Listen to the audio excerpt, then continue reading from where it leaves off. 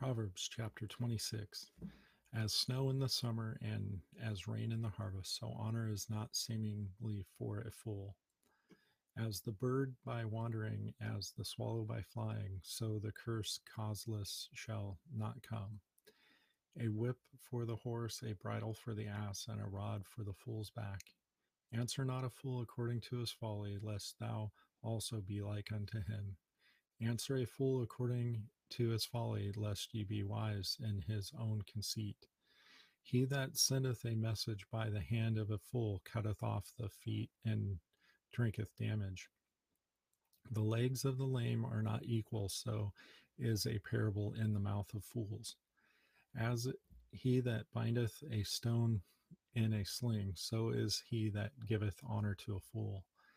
As a thorn groweth up into thy hand of a drunkard, so is a parable in the mouth of fools.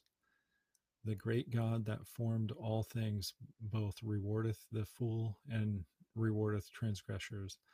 As a dog returneth to his vomit, so a fool returneth to his folly. Seest thou a man wise in his own conceit? There is more hope of a fool than of him. The slothful man saith, there is a lion in the way, a lion is in the streets. As the door turneth upon his hinges, so doth the slothful upon his bed. The slothful hideth his hand in his bosom, it grieveth him to bring it again to his mouth.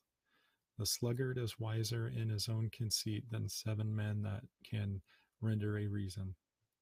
He that passeth by and meddleth with strife, belonging not to him, is like one that taketh a dog by the ears. As a madman who casteth firebrands, arrows, and death, so is the man that deceiveth his neighbor and saith, I am not in it sport. Where no wood is, there the fire goeth out. So where there is no talebearer, the strife ceaseth. As coals are to burning coals, and fire to and wood to fire, so is a contentious man to kindle strife.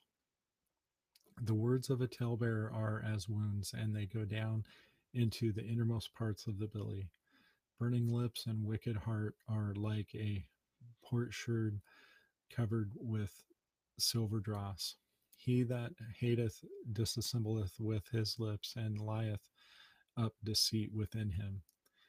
When he speaketh fair, believe him not, for there are 7 abominations in his heart. Whose hatred is covered by deceit, his wickedness shall be showed before the whole congregation. Whoso diggeth a pit shall fall therein, and he that rolleth a stone, it will return upon him. A lying tongue hateth those that afflicted it, and a flattering mouth worketh ruin.